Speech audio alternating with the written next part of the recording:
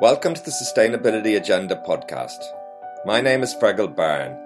Every week I speak to leading sustainability thinkers and practitioners, scientists, economists, NGOs, business leaders and investors.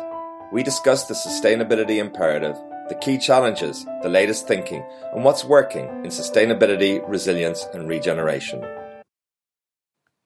I'm very pleased today to welcome Geoff Mann to the Sustainability Agenda podcast. Geoff is Director of the Centre for Global Political Economy at Simon Fraser University in Canada. His teaching and research concerns the politics and political economy of capitalism. Geoff is the author of several books, most recently Climate Leviathan, A Political Theory of Our Planetary Future, written with Joel Wainwright, that explores the challenges global climate change poses to the contemporary geopolitical order. Thank you very much, Geoff, for joining me today on the Sustainability Agenda podcast. Thanks a lot for having me, Fergal.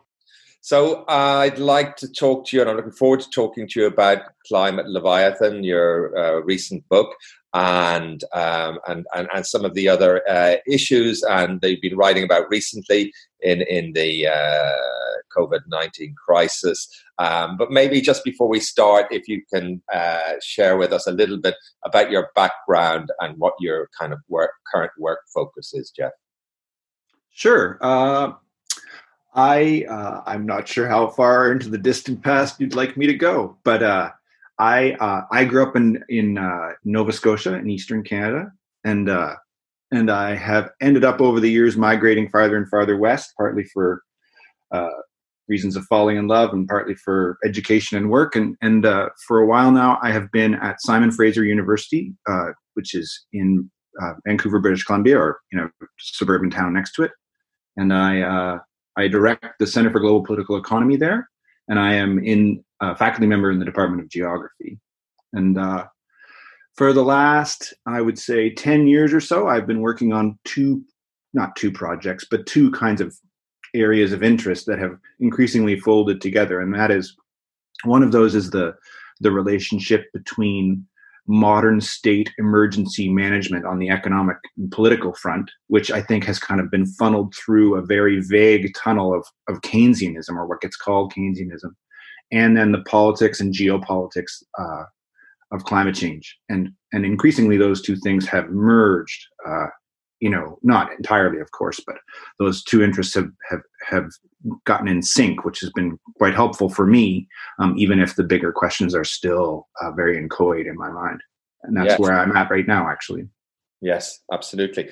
Now, as societies globally, we're facing numerous interlocking crises on the horizon of different kinds. What in particular is on your mind at the moment, Geoff?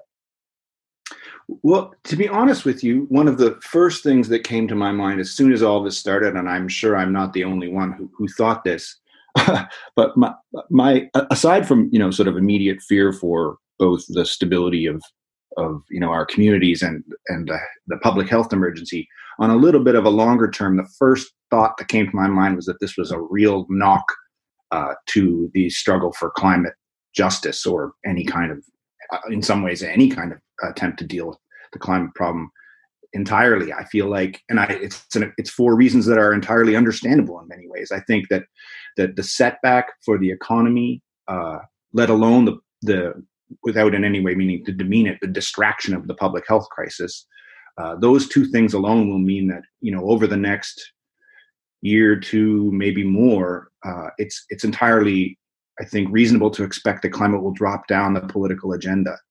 I think it'll take a lot of work, and it may be very successful that we can avoid that.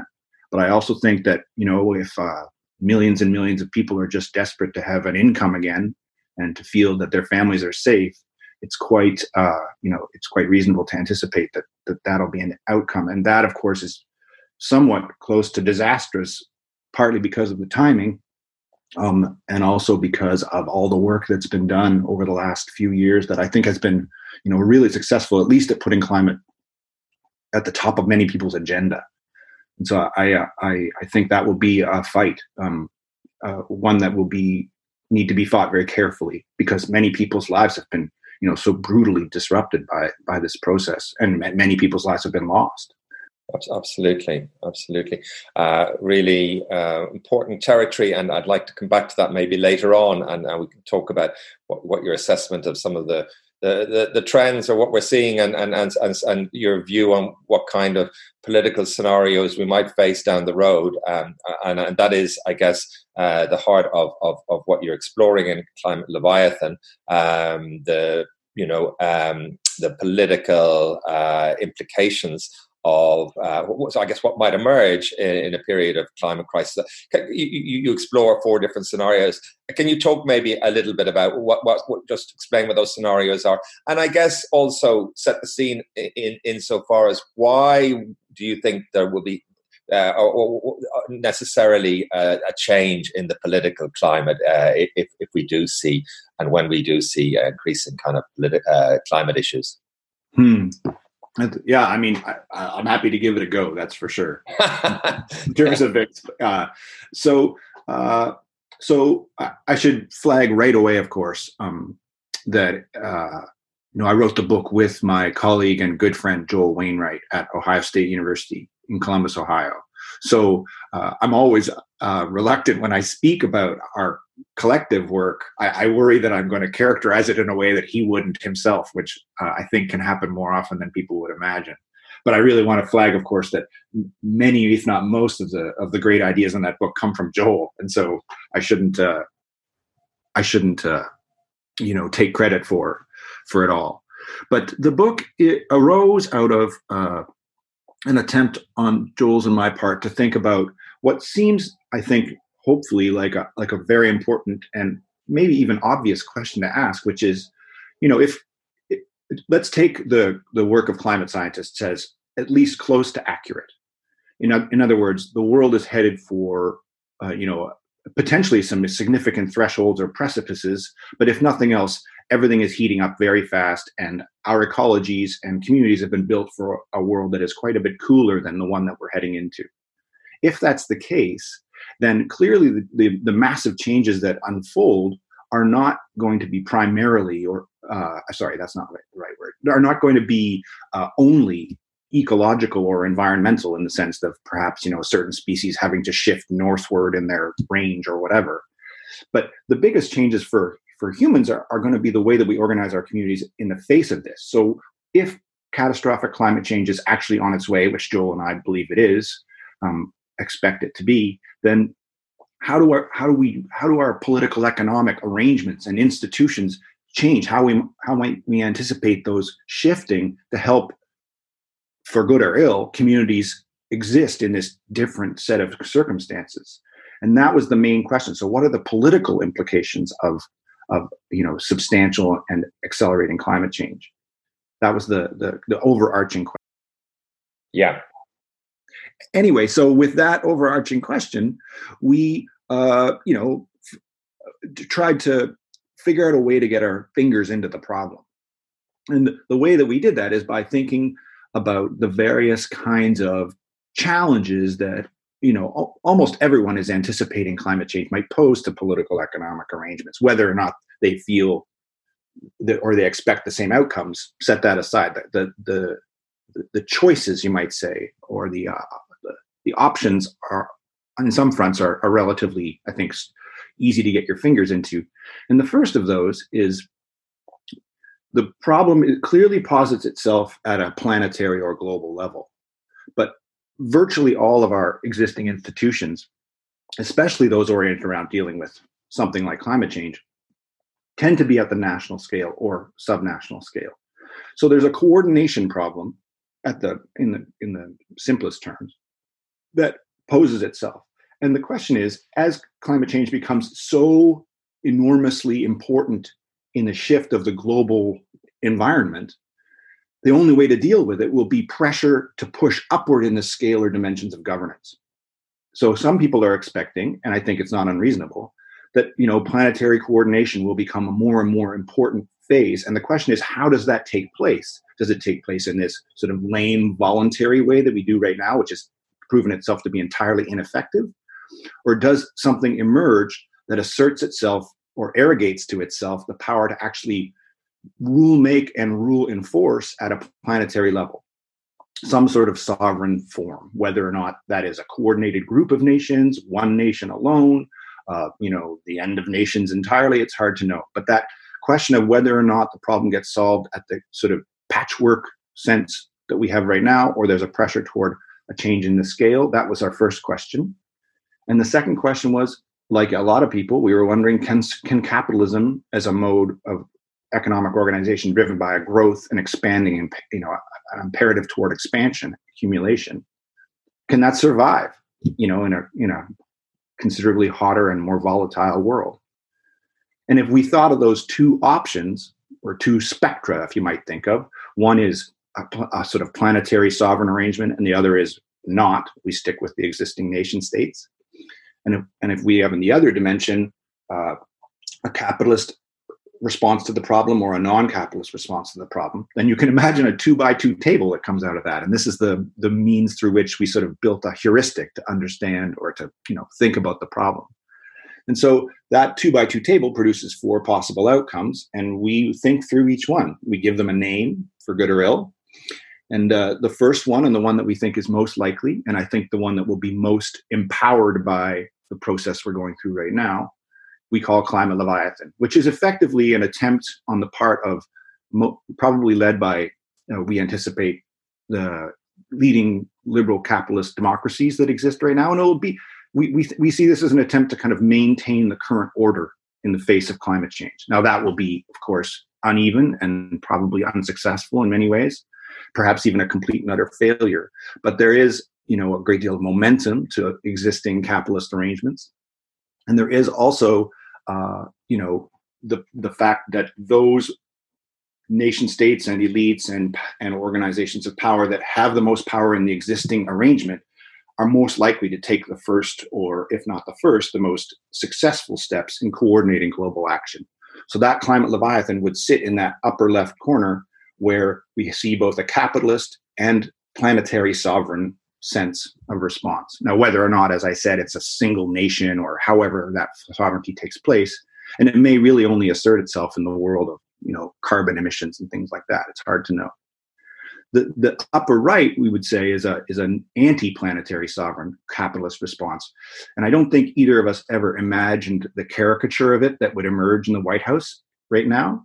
But Trump, yeah. we didn't predict him, but it sometimes feels like we did. Yeah. He is a caricature of the nationalist, racist, chauvinist response, the refusal to take climate change seriously, calling it a hoax, and the absolute opposition to any kind of international coordination as a threat to some sort of national sovereignty or imperial, dreams.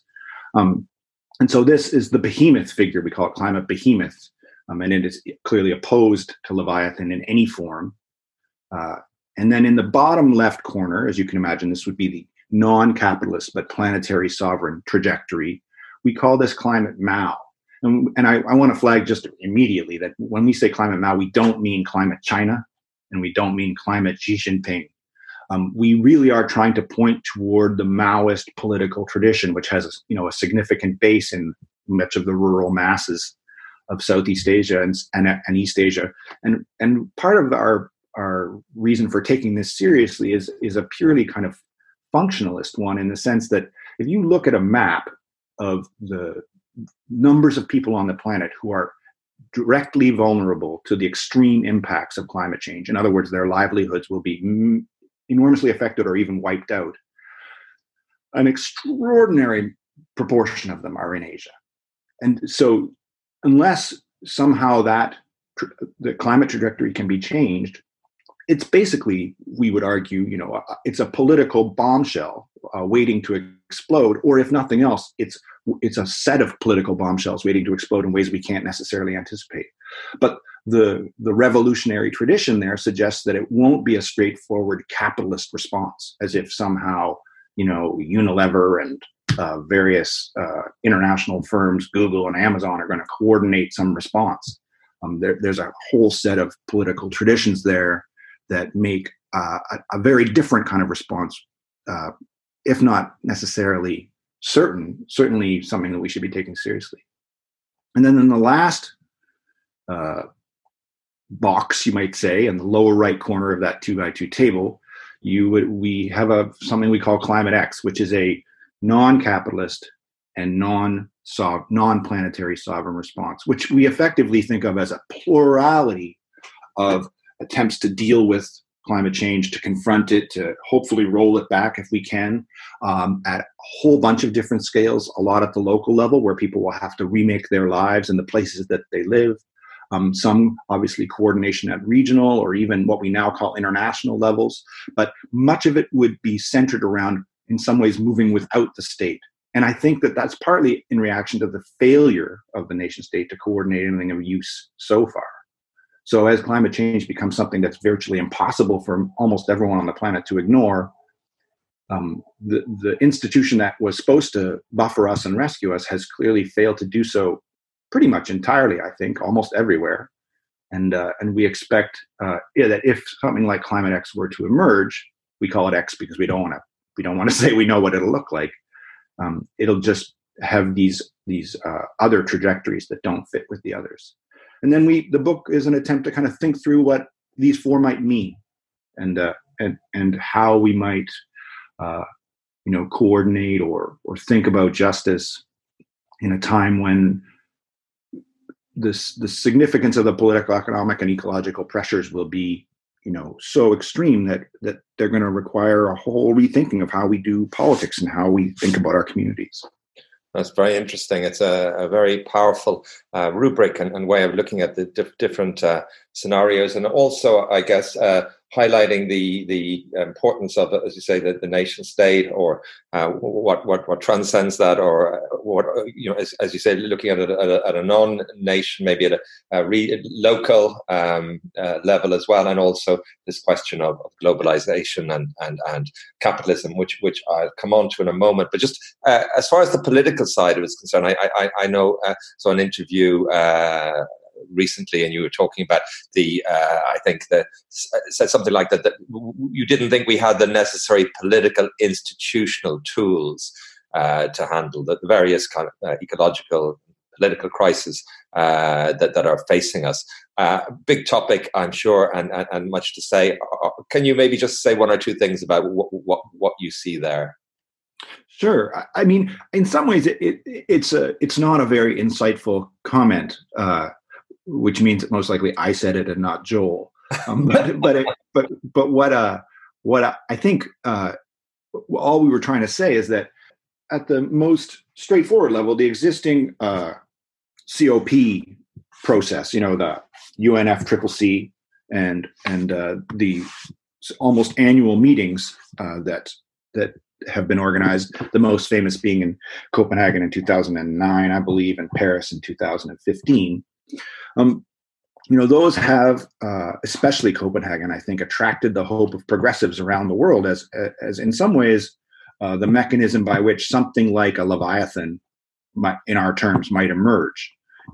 The hope for an agreement that would be a binding sovereign arrangement in which various players on the planet would know what they can emit and how and who can do what, and there would be a kind of distribution of the emissions possibilities, let's say, across the planet. And of course, in both those cases, and every one before and since, nothing has come about. I mean, we can talk about Paris as some sort of success because they agreed to a 1.5 degree rise in voluntary arrangements, with the only possibility of enforcement coming through market-based responses.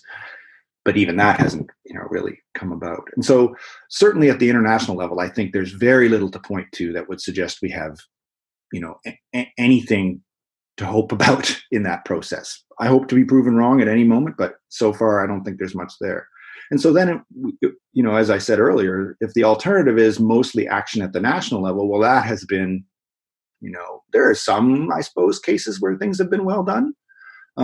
And there are certainly nation states that have been more successful than others in, creating a mild carbon tax or, imposing certain kinds of circular economy modes on how things work. Here in BC, we have an extended producer responsibility for waste that sort of works, I think, a little bit.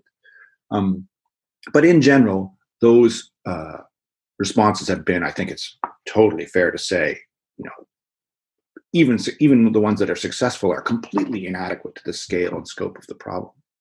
And so the question is, do we need new versions of these institutions and responses, or do we need a whole new set of ways of approaching the problem? Probably both would be the answer.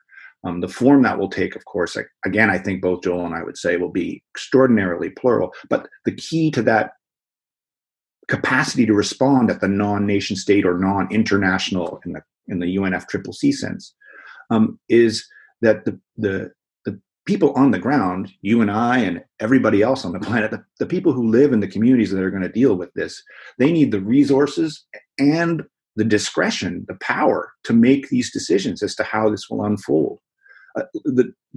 In this sense, a democratic response to this problem is actually also probably the only one that will help us survive it.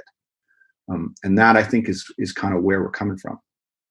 Yeah, very interesting. And then on the economic side of it, or the as far as capitalism is concerned, another big topic to squeeze in here, mm-hmm. the evolution. It's generally called now the Anthropocene, although some people have suggested various other names, including the Capitalocene. Mm-hmm. There's no getting away from the fact that a tremendous amount of the damage to the environment has taken place over the last 30 or 40 years, which has been associated with, a particular extreme form of capitalism or the neoliberal economics. I'm just wondering to what extent, you're mapping out the possible scenarios for the evolution of capitalism, and it is such a enduring form. To what extent you see the environmental problems we're having today coming from capitalism per se, or a more recent form of that? Because I guess that gets into this question of what would post-capitalism or post-neoliberal capitalism look like. Another big topic, I'm afraid. Yeah, it's a big one. And I would be reluctant to suggest that I have any better handle on where we're headed than anyone else. I do think that, there is a kind of, when I say reductionism, I don't even necessarily mean that in a kind of dismissive way, but there is, I think, something of a risk of reductionism in the idea that our current planetary conditions are a product of capitalism, and that's the whole force behind the thing. I think that firstly, there's a whole bunch of other quite, let's say, what's the right term here? Negative or, unfortunate, that seems too mild, dynamics here. And anyway, what I'm trying to say is that, colonialism was a force before capitalism was a force. And it persists today, clearly. I see evidence of it every day in my life here in Vancouver, because of the ongoing colonial occupation, effectively, of which I'm a part of Canada. And so there's colonialism. There's clearly a centuries-long tradition of patriarchy that I think has actually exacerbated this problem in an enormous way. And so it's a concatenation of forces. So to say it's the Capitalocene, while I understand entirely Jason Moore's argument there, and he's the sort of the most vocal and best advocate of this term, I think, as he has done since, we need to do a lot of work to show that the Capitalocene is actually this concatenation of social relations and forces that are much more than just the accumulative dynamic behind capitalism. So in that sense, I think there's a lot going on that got us where we are. I think you're absolutely right to say that the last 40 years have been particularly disastrous, and I am of two minds as to whether or not that it's that 40 years that turned the corner for us. Certainly it seems to from an emissions perspective, but there are dynamics that are both sort of pan-capitalist across history, and then there are also very particular ones that you ascribe rightly, I think, neoliberal era. particularly in its sort of punitive, vindictive form that it's taken now, a kind of angry expropriation of the rest of the world that's combined with a weird victim-like defensiveness on the part of the so-called job creators that I find, particularly ugly, but also very powerful. Right. Yes. Interesting. Yeah. Now, as far as the crisis that you are considering, you've considered in Climate Leviathan, we're undergoing unprecedented and kind of unconsidered, unthinkable kind of crisis that nobody could have imagined. And yet here we are today. I'm just wondering what you think we can learn from this crisis and how different countries are reacting to it, about the kind of scenarios that you were looking at, and whether it reflects back or gives you any insight into those different scenarios. Mm-hmm. Yeah, that's a really good question. One that Joel and I have been trying to think about. Both of us are still, trying to figure out what's going on like everyone else, but it's really, I think, worth thinking about. As I mentioned, I think briefly earlier, if I had to make a call in terms of the trajectories we laid out and how this will shape them or in any way bend them, I think, as I said, it will give even more legitimacy to Climate Leviathan, to the attempt to kind of maintain as close as possible to a normal that preserves existing hierarchies, both within and between nation states, in a way that manages the problem as well as could be hoped, I suppose.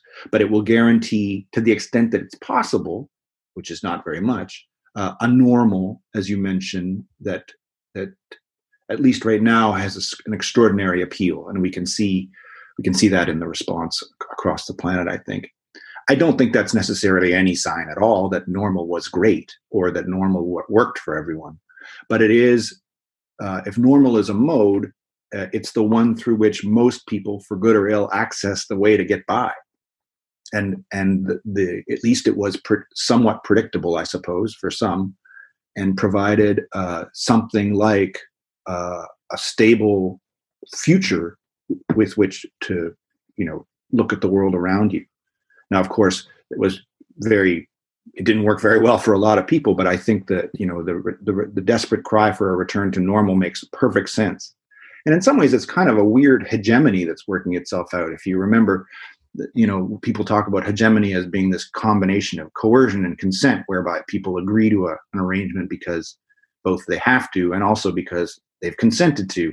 And I think we find ourselves in this really funny moment right now. Funny, I shouldn't say, strange moment right now where, the desperate hope for a return to normal, especially in, the wealthier parts of the world, it doesn't even really necessarily require consent any longer. It just requires a sense that you've resigned yourself to the order. And if one has resigned oneself to the order in a normal because it seems impossible to change, and now even that has been ripped away, then you can see that the clamor for a brutally unequal normal makes a lot of sense for a lot of people because it's better than this. I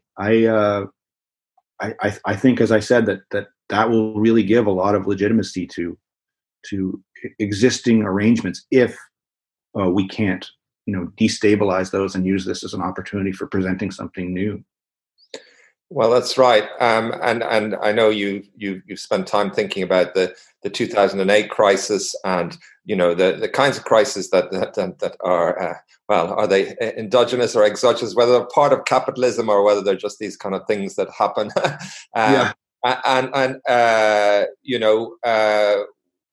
We didn't do very well after the 2008 crisis. Things got worse in many ways. The inequality got worse, and some lipstick on the maybe the regulations for the banks and things like that, but nothing very substantial. And so it was a crisis. I guess, as the Chinese say, it's also a word for opportunity. It didn't really pan out that way. Do you have thoughts about that, particularly in light of where we are today and the kinds of things that we need to think about or hope for going forward to try and mobilize the forces for change? Mm-hmm. Mm-hmm. I do have some thoughts. Whether or not they're worth a lot of people's time is a different question, only because they're just in formulation, probably like they are for everyone out there. But I would say that I agree with you entirely. I mean, I don't like the, if we think of, the broad, let's imagine the broad community of people concerned about the fate of the planet and the justice of the political economic arrangements by which we live. If you think of that broad community of progressives, for lack of a better term, there was a lot of talk, come about the middle of the last decade, where there was a framing as if the financial crisis had been a failure on the part of the left, or a failure on the part of progressives to take the opportunity for, massive change, the end of neoliberalism, this kind of thing. I think that way of framing it is both wrong and unfortunate. The talk of failure is both premature. I mean, how many political movements in the past have supposedly failed, you might say, over and over again, only to eventually succeed. The failures then seem like building toward the success. So certainly the activities that came about out of the financial crisis, I think, were all worthwhile, and those will persist. I do think, too, that this crisis, in that sense, presents an opportunity perhaps for some of the possibilities that emerged in 2008, not so much the end of neoliberalism. I'm not naive enough to think that's happening, but to major challenges to certain institutional frameworks, I think that is totally up for grabs right now. And in fact, I think right now we're at a moment of political possibility that could go in a variety of directions, some of them actually terrifying and some of them really exciting in a positive way. And I don't think we're yet at a moment where we can know what's going to happen, but we can be sure that there are folks organizing all over the planet in an attempt to try and sway how those reactions go. And even something as straightforward, or not straightforward, that's the wrong term, even something as everyday as sovereign debt, that relationship it's impossible for me to imagine that relationship emerging from this crisis in the same stable form in which it somehow emerged from the financial crisis. I don't know if you saw just yesterday, I believe, or maybe it was Friday, Martin Guzman, the new finance minister in Argentina, wrote an open letter, effectively, basically saying, we've been going on with this charade for 30 years or 40 years that Argentina is going to pay its debts. We can't. We're not. It's impossible. He just basically told the world that. This is a brilliant economist, too. So we're in a moment when, substantial institutional links in the chain could break. And we can help those break in this moment. And that won't be a failure, even if we don't, win the day. It's interesting you say that, and I'm wondering what, as you say, it's a moment of flux. Tectonic plates are shifting. You can consider scenarios unfolding, and yet it's a little bit of soothsaying going on, trying to get a sense of how it's all going to pan out. But it's a terrible tragedy and crisis. I was wondering what silver linings do you see, or where do you find optimism? Many people have said that one thing that becomes apparent at a time like this, that how many of the kind of norms of the way the economy operates and the way the society operates are really quite, I won't say random, but they're not built in stone the way they're always presented. We can change things quite quickly, in fact, overnight. And there's a sense of possibility perhaps associated with that. At the same time, you see ideas that have been lurking, around the universal benefit, universal basic income, which Spain looks like it's taking up at the moment. You mentioned the kind of possibility of debt jubilees or something like that. I guess this is new. This idea has been around. Is it modern monetary theory, or that's been in the air as well for a while? Different, I guess, people proposing that and so forth. But I'm just wondering, what do you see there in the grounds of coffee that kind of inspire you? Yeah, that's I mean, I like you probably. I'm looking for silver linings all the time, and some days I see them, and they're fleeting, and some days I see them and they seem more stable. I think that I think that there, as we have both said now, the possibilities. I think they're closing fast, you might say, but the possibilities for substantial and radical change are there. I think that this crisis in particular has, precisely in some ways because of the sort of rhythm of them, the fact that it's following closely upon the financial crisis, has given people an opportunity to kind of rethink some of the stuff that they were panically trying to figure out during the financial crisis.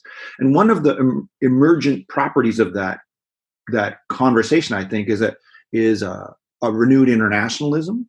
And by that, I mean one that doesn't necessarily feed through either existing international institutions, nor even necessarily through interstate conversation. I think that progressives around the world now, if you want to call it that, and that I say progressives precisely because I want to include both people who understand themselves as radical left, but also folks who think of themselves as just like progressive.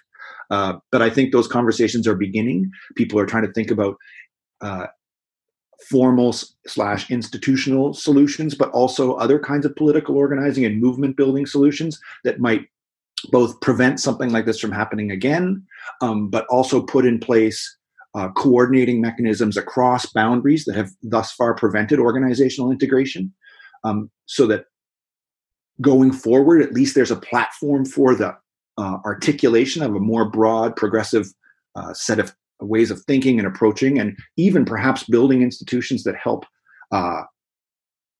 enforce or incentivize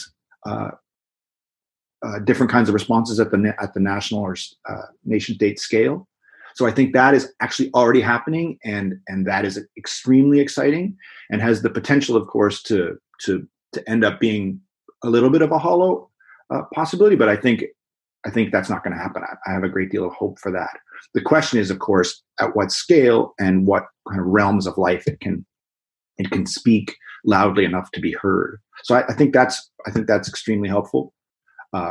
Sorry. I also feel like the community response in many places. I don't want to speak for everywhere, of course, because I have no knowledge to justify that. But people have been good to each other in a lot of places. Not all the time, of course, and not everywhere, and not everybody. But people have been good to each other, and in some ways, the whole crisis has played out for lots of folks, I think, as proof that the economists' model of the self-interested rational actor is kind of not true. People haven't turned on each other for the most part, and they haven't. They have, in many cases, of course, sacrificed themselves and their incomes and opportunities in the interests of something you might call the greater good or the collective good. And so I think people have learned that, for one thing, some of the social hierarchies that we live with, like in other words, skilled versus unskilled labor, that's kind of been upturned. A great deal of respect, I think, being paid now, rightly so, to so-called unskilled work. And we've learned how, as you mentioned, how arbitrary and idle much of professional work is, and how unnecessary it is when the world actually, crunches to a halt. So there's mutual aid everywhere. I mean, there's lots of reasons to feel very, very, very hopeful right now, of course, if one looks a little bit beyond the immediate term. And I say this from a Canadian context, not from an American context, in which, of course, 2,000 people and soon to be more are dying a day. So if you spoke to someone who lived in Chicago, they might sound very different. Yes. Yes. You said that you weren't naive enough to think it might be the end of the neoliberal tradition or economy and so forth. And yet we've seen this extraordinary bailout culture, or the governments coming in to provide money to, all across the economy, or, well, maybe not so much, maybe in different places, to concentrated to particular groups and so forth. But the idea, well, of the free market or whatever was, as it was presented, has been totally ripped apart, really. I mean, is this one of your areas of interest? I know is Keynesianism and so forth, which hasn't been really got a lot of respect in recent years. Is this a beginning, a new beginning? Is there, you hope for a more broad-based Keynesianism, or is it a kind of the socializing the losses and privatizing the profits which happen, and we get the crisis and then on we go? Right. I think I think you're absolutely touching on crucial stuff, and I think we're yet to know exactly what the answer is. But I think I know for almost for certain what the people in charge are hoping it looks like. Yes. I think the term doesn't get used very much, though I have seen it circulating a little bit lately. And this idea of a Keynesian neoliberalism, and I think that's if we can include that in the range of Keynesianisms, which is much broader than just the thought of Keynes. And in fact, if the thought of Keynes were the basis for what we now call Keynesian economics, it would look radically different than what most people think of as Keynesianism. So insofar as the term has exploded to cover virtually any situation in which the state steps in to provide stimulus or support to a teetering part of the economy, if that counts as Keynesianism, then I think we're in a moment of Keynesian neoliberalism. But I would also say that I think we would be wrong to think that neoliberalism was ever other than that. I've written about this, and I hope I'm not the only one who thinks it's true. But I would say that Keynesianism has always been the panic button in the back pocket of neoliberalism since its onset. Insofar as the dream of a free market, coordinated, integrated economy that makes sense according to sort of general equilibrium models has always been a mythology that the state has had to reassert or retell over and over again. And the way it does that is partly by stepping in and reminding everyone with this stimulus that this is the way that things should work. The stimulus is meant to put us back on track for this so-called classical economy in Keynes terms. And so, the stimulus that's coming out right now, certainly more of it's directed at workers, so-called helicopter money and this kind of stuff, than ever before. But I would be very reluctant to describe it as anything other than emergency measures to prop up a hopeful, speedy return to a neoliberal normal. Whether or not that's successful, of course, is a totally different issue. But that's what this is about. This is not about socializing. It is about socializing losses, but it is not about socializing or collectivizing the economy in any way. That's not the goal, virtually, as I understand it, anywhere. This is really about, saving the social order to return some stability to the hierarchies. But do ideas matter? And the arguments for some time now, people have been saying, well, the neoliberal, the arguments don't work anymore. And, we've seen what's happened. We've seen this tremendous inequality. We've seen all kinds of problems and so forth. And the economics don't even add up. But yet on it goes. What do you think that we can learn from the period of I guess what you might call classic Keynesianism, or that period after the war, which also gave rise to new institutional arrangements, which had a tremendous importance in I guess the post-war period in Europe. Mm-hmm. Absolutely, and I have been in the past. Perhaps it's my generation. I'm the first. I was born just at the end of the baby boomers, and so I guess I don't count as a boomer. But I'm 51 right now, and so I have grown up, perhaps like you, always a little bit jaded about the nostalgia for the post-war era, the greatest generation, and this kind of stuff that has suffused at least North American ways of talking about both history and political economy. And so I've always been a little bit sensitive about the nostalgia for the greatness of post-war Keynesianism and Fordism. But you're right. I mean, we have in place institutions whose power, of course, has been drastically reduced over the last 40 years, and in some cases entirely erased. But we have in place at least the shell of institutions that are pretty remarkable things. In Britain, you have the National Health Service, which was a product of sort of post-war, really active left organizing and political work. Here in Canada, we have universal health care that is, in my opinion, at least extraordinarily functional given the challenges that it's had to face.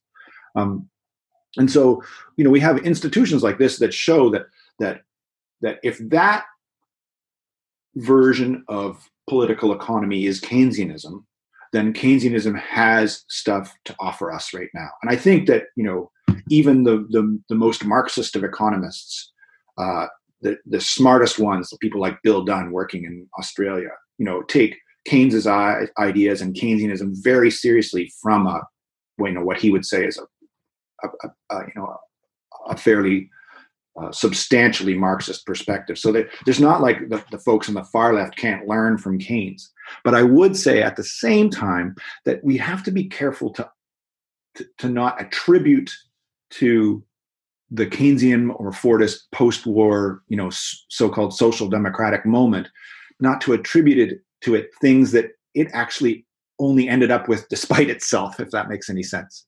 The Labour government after the Second World War in Britain was pretty damn radical, and certainly very damn radical by the standards of the 70s and 80s. So if the social democracy that enjoyed, say, a national health service after the war takes credit for that national health service, well, that's actually retelling history a little bit. That in a way that lets Keynesianism and the Keynesian era off the hook. Yes, I guess also the New Deal in America and institutions, I guess, like the Bretton Woods or the World Bank and things like that as well. And I just wonder whether this is something that you think is important or interesting. I mean, I guess you're talking about kind of coordinating frameworks, I guess, politically that go beyond the nation state and so forth, what they might look like, or what the kind of political landscape was that gave rise to those. I mean, I think it was I can't remember who said this, but that FDR said after the New Deal, he said that effectively he'd saved capitalism. So as you say, some of these the results aren't necessarily from the high-minded goals that we might think today. Right. No, I would agree entirely. I think he's right. In some ways, he might be right, or at least he contributed to saving capitalism. Though I think it's unclear precisely what would have replaced it at the time. I don't think. Yes.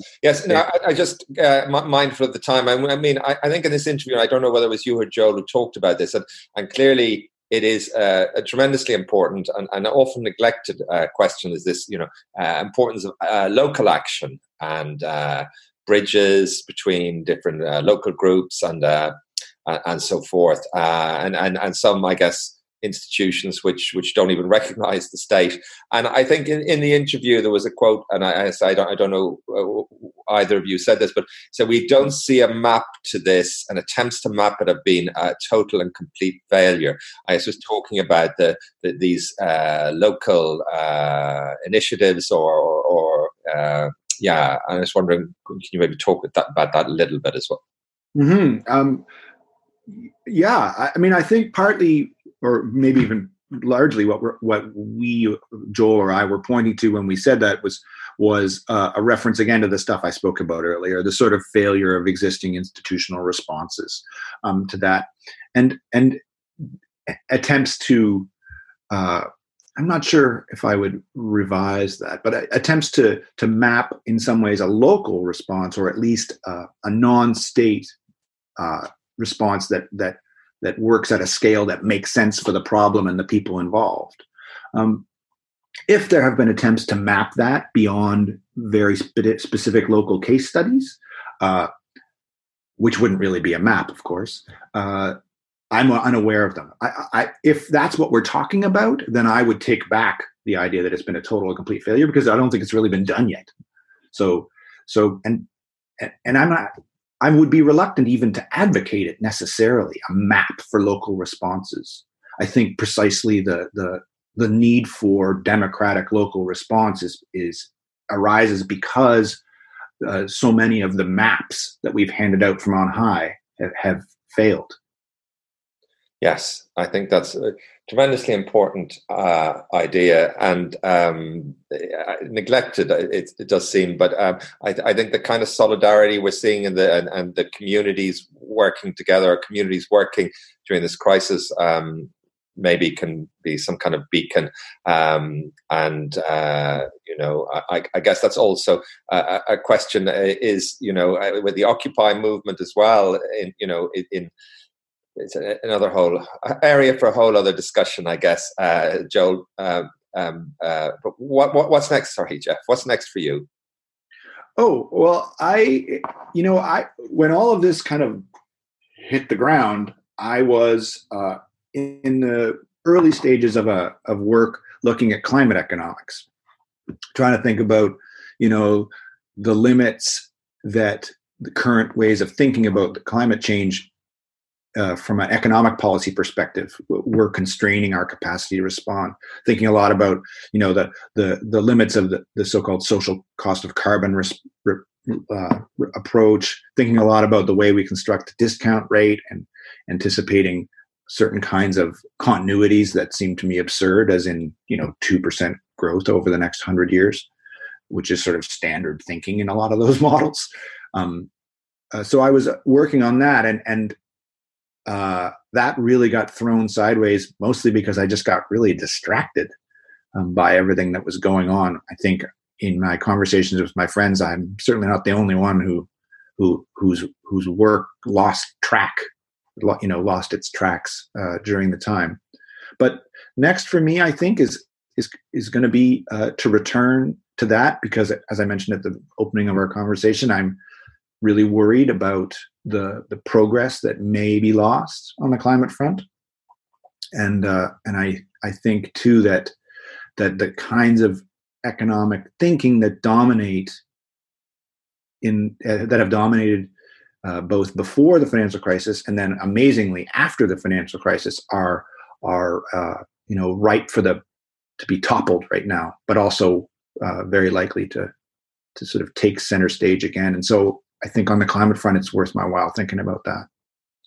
Yes, I think it's vitally important that the climate discussions, climate thinking, climate activism continues, although, as you say, it's difficult times and people have a lot on their mind, and governments, and China's already removing lots of its environmental restrictions and so forth, and America, on the other hand, is using an opportunity to get rid of lots of environmental laws as well. But really vitally important work, and I wish you the very best of success with that, Geoff. And thank you so much for sharing your ideas and your work with us today. Oh, thanks. Thank you very much for having me. It's been really great to talk to you, and you've certainly provoked me to think about a lot of things that I need to keep thinking harder about. Thanks, Geoff. Thank you for listening to the Sustainability Agenda podcast. I hope you found it interesting. It would be great if you could leave a review and share the podcast on social media. You can sign up at iTunes to make sure you don't miss any future episodes.